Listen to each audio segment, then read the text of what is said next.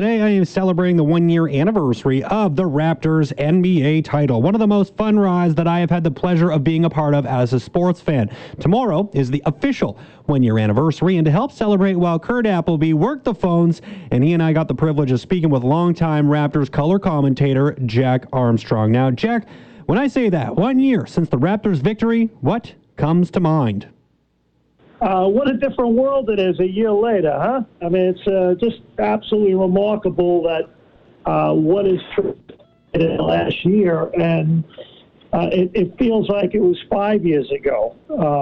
There's so much that has happened between now and then, and literally it's, even though fresh in my mind, it's also in the rear-view mirror at this stage based upon everything our society has been through in the last 12 months. And it's a nice, positive memory, though, to reflect on and brings a smile to your face and the joy and the excitement and truly what the power of sport is. And you think of how united the country was from coast to coast. And I'll never forget Matt saying when we got on the air for Game 6 to do the game, and if I'm not mistaken, I think he said there were like 59 official watch parties and, obviously countless hundreds of others, where people met at a bar or in each other's house or in a backyard party or whatever.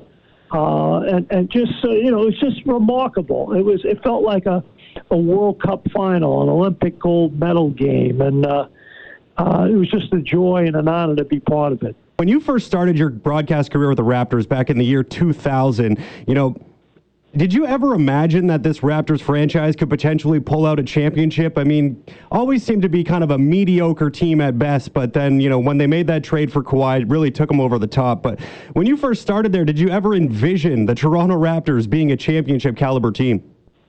Well, I actually started in 1998. I know Wikipedia has it wrong.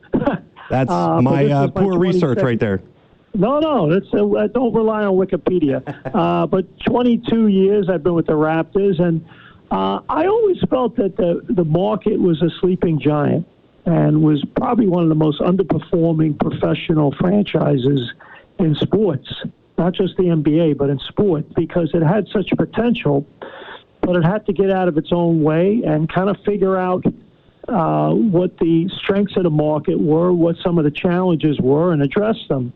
And I think when you brought in the leadership team of Masai Ujiri and his crew, and Dwayne Casey was an amazing coach, and now you have Nick Nurse, you had incredible leadership, and you've always had committed ownership from Larry Tannenbaum and the folks at Bell and Rogers, and it just kind of was a perfect storm. And to me, when I reflect on all of it now, it's just you kind of don't have time to reflect on it when you're living it, when you're within it every day. But now that you're away from it, it's a really cool and remarkable experience to go through. Winning teams will always put butts in seats, but I don't think to the sort of degree of explosion that we saw in Toronto and in Canada. What are some things that make Toronto such a great basketball market? Well, it's not just Toronto; it's Canada. It's the entire country. I mean, this job is unique. It's the only franchise in the NBA that 82 games are carried on national TV.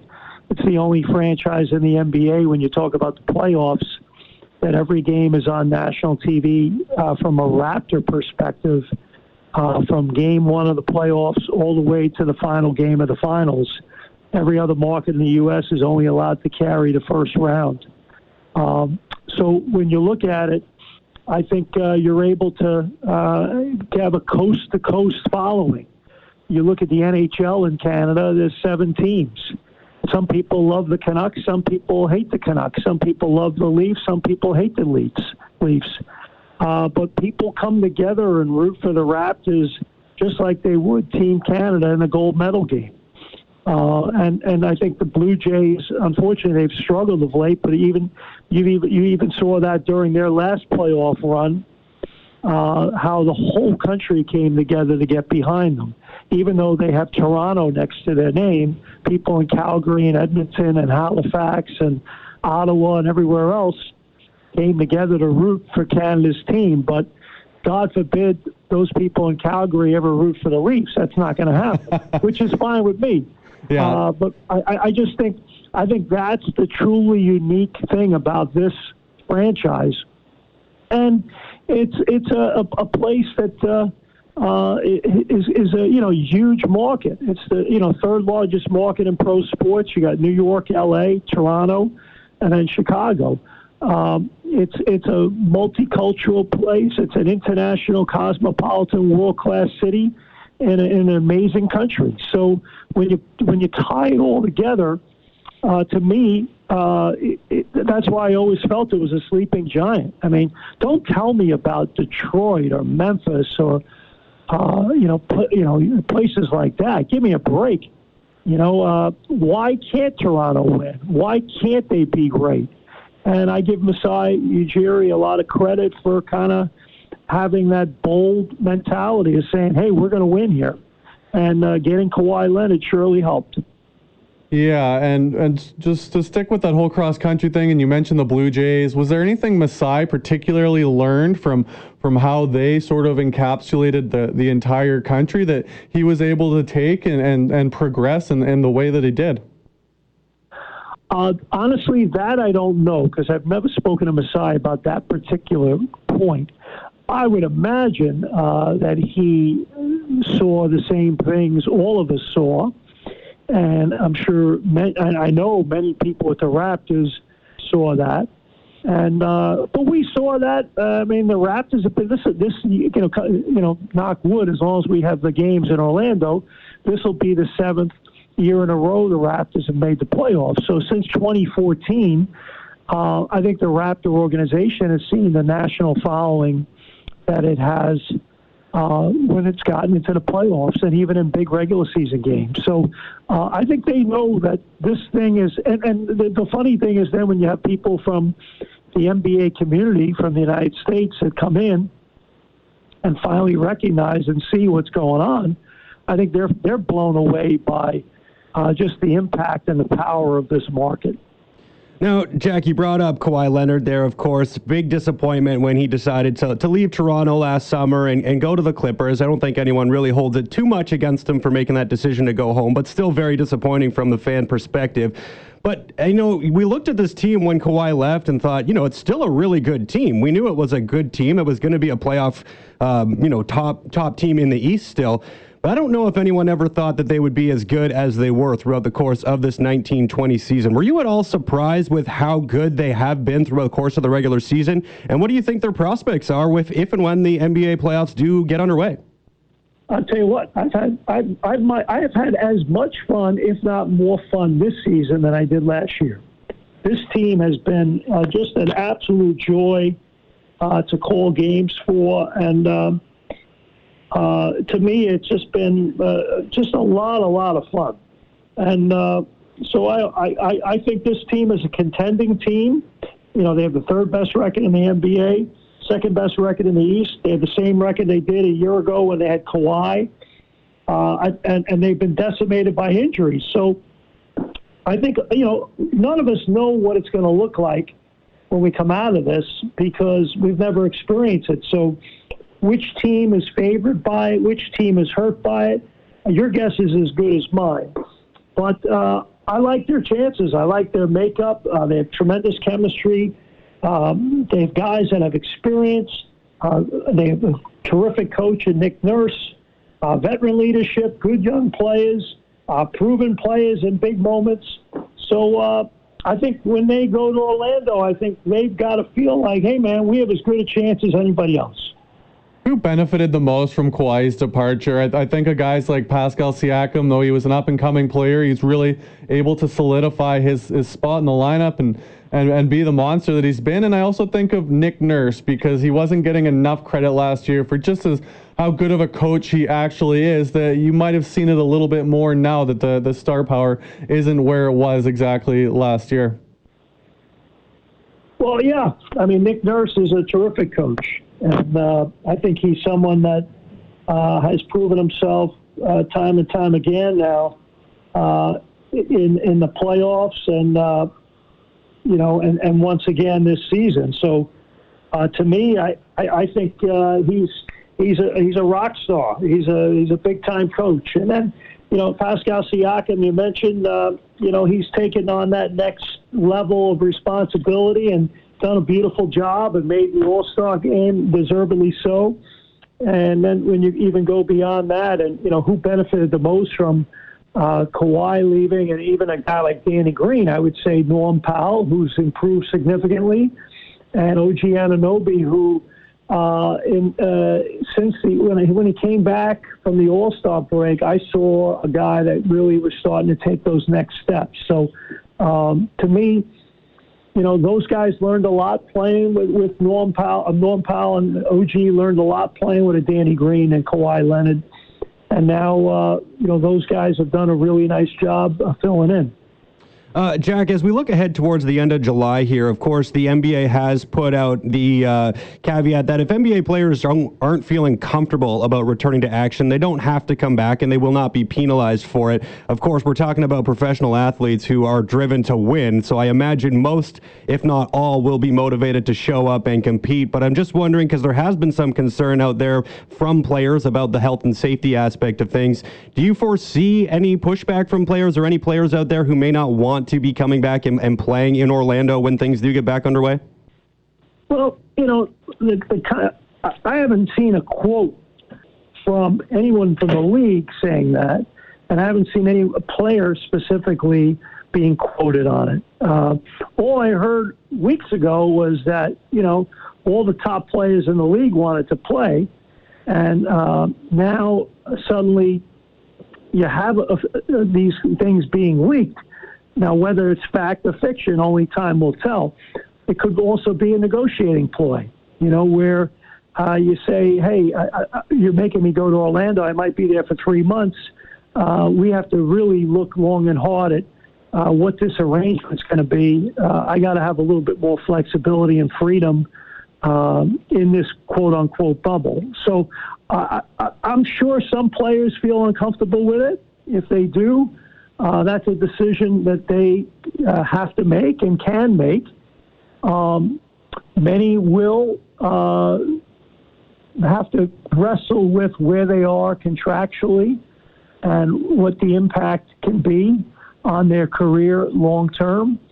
Others have bigger considerations, with regard to their own health and the health of their family, being able to be with their family.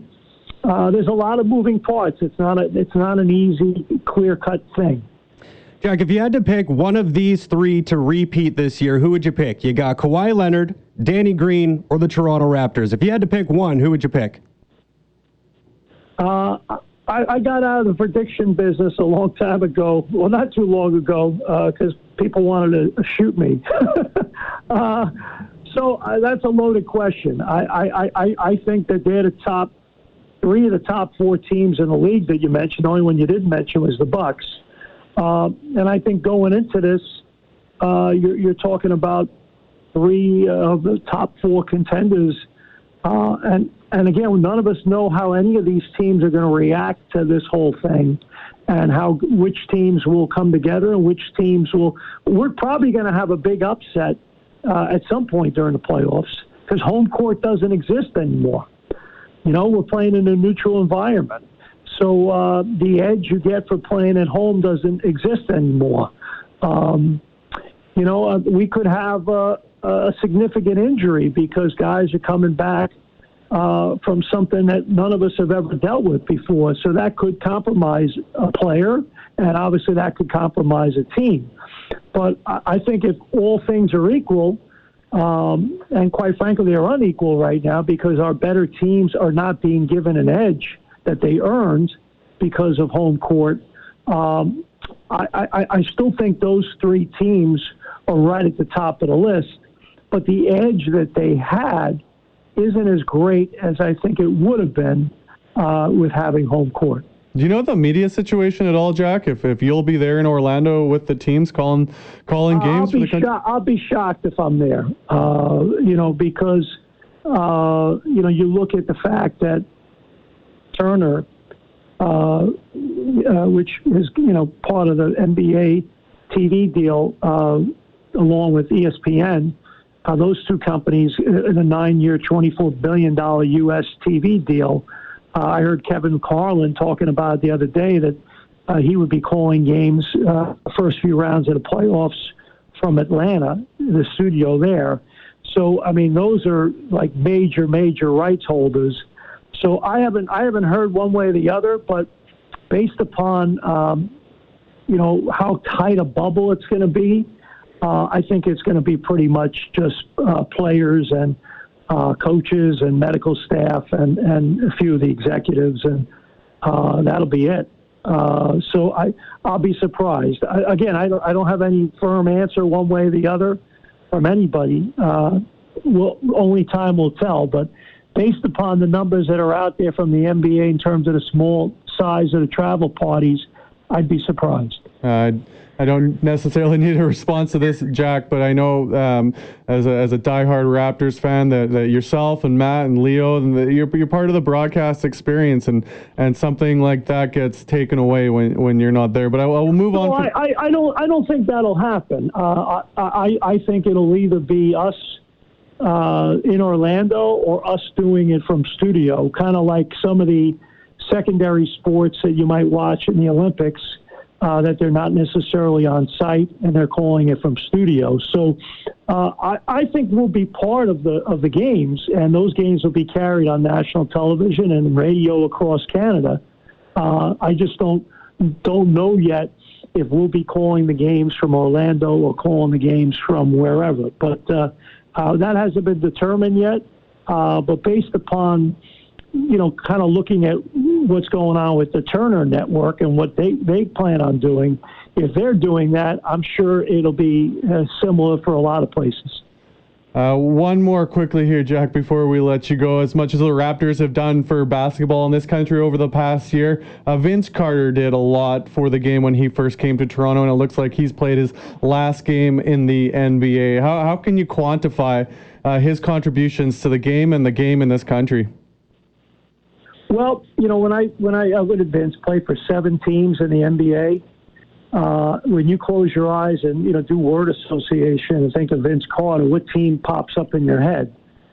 Even if you're not from Canada, I would say 95% of basketball fans don't think of Vince Carter, the Grizzly, the King, the Hawk, the Sun, the Magic, or the Nets. I don't think very few people think of Vince Carter in any of those teams. I might even miss one, but I think overwhelmingly people close their eyes and go, Vince Carter, word association, Toronto Raptors. So to me, the impact he made was dramatic, significant, off the charts, big time. I don't have enough adjectives to describe the kind of impact that he had, but needless to say, it's sad that it finally had to end. It ends for every athlete, but he's had a marvelous career. He'll be a first ballot Hall of Famer, and I hope he goes into the Hall of Fame and he's recognized in the Hall of Fame as a great Raptor and the impact he made on the NBA, on the sport growing and continuing to grow across the country. Jack, you've been so generous with your time here today. We can't thank you enough, and we really look forward to hearing you and seeing you on the television in the next couple months here. Thanks so much, sir. Guys, thanks so much. Knock wood. I hope that's the case, and stay well, stay safe, and look forward to chatting soon.